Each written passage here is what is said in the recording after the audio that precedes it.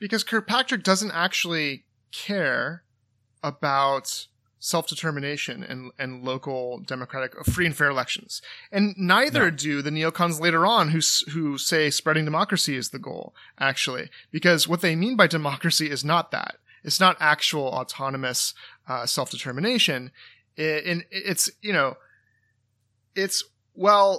Will there be some type of representative government that we maybe have to install after we displace, right? But if there is free and fair elections that lead to some type of ideological or strategic, right, government that we need to combat, then that's not democracy, right? And then what democracy seems to actually be is whatever helps our strategic interests, which are serving the interests of global capital, right? So actually what they mean by democracy is the imperialist tie to global capitalism that the Marxists and Lenin have seen from the very beginning. So it's simply turning on its head, right, what is domination and exploitation and turning it into freedom and democracy as the terms that are used. Yeah. And this explains, on the one hand, like she's incredibly credulous about the Somoza regime.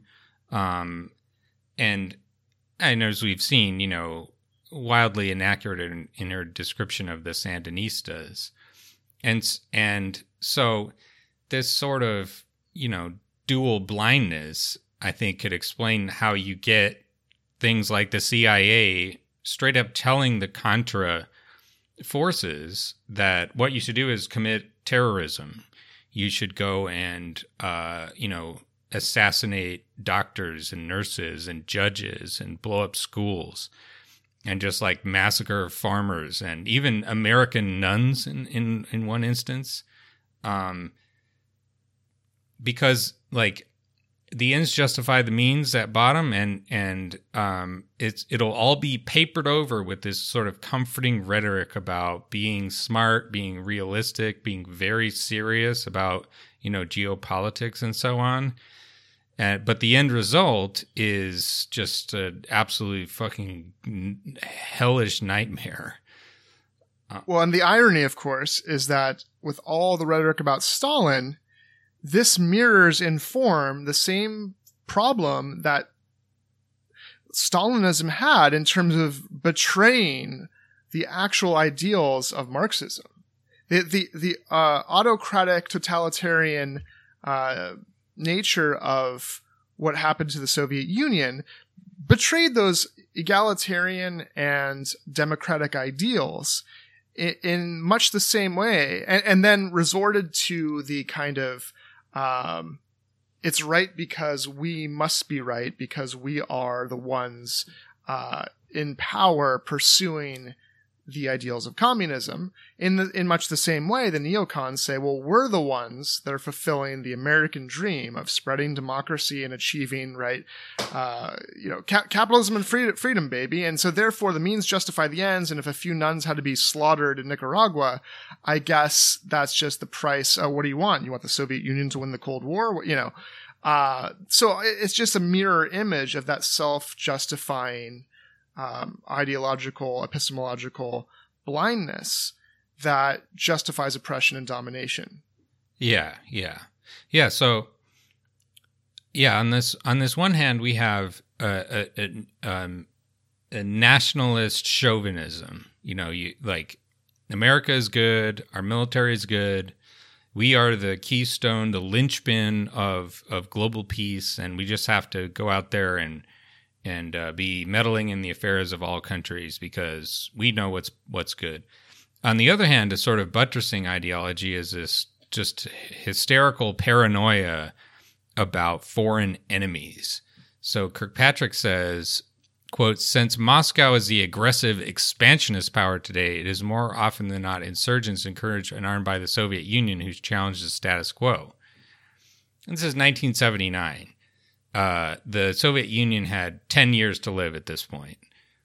And it was patently and obviously a moldering, just jalopy heap of a country and failing more and more in its basic structures and concerned above all with just sort of preserving itself.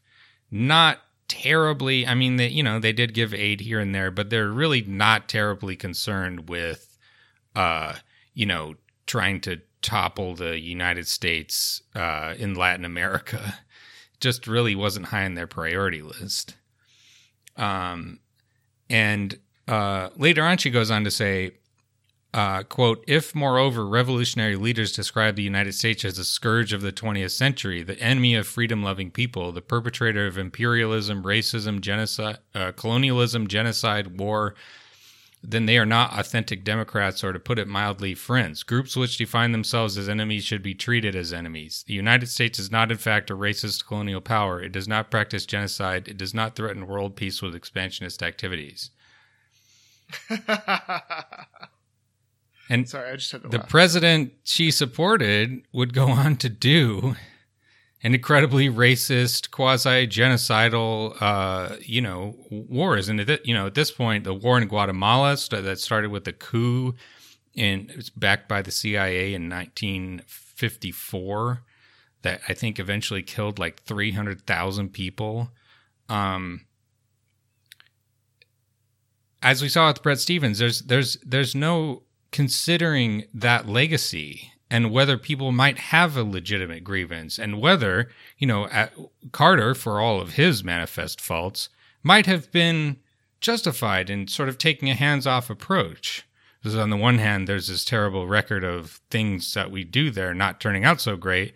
On the other hand, if we get involved, then that will just strengthen the forces of whoever is opposing the people we're backing, by allowing people to paint themselves as liberators of the country from Yankee imperialism.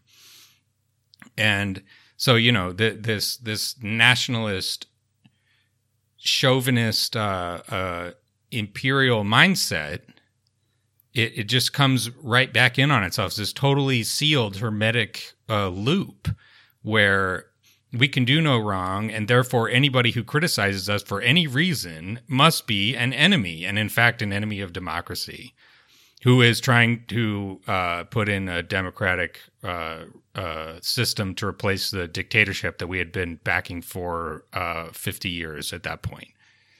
And it's like the dishonesty of it is just so complex and infuriating. And this is why I think neocons are still, despite being relatively powerless, except for John Bolton, yeah, why they're so hated, because God, what slime, it's like, tell it to 300,000 dead Guatemalans that, oh yeah, we're the good guys.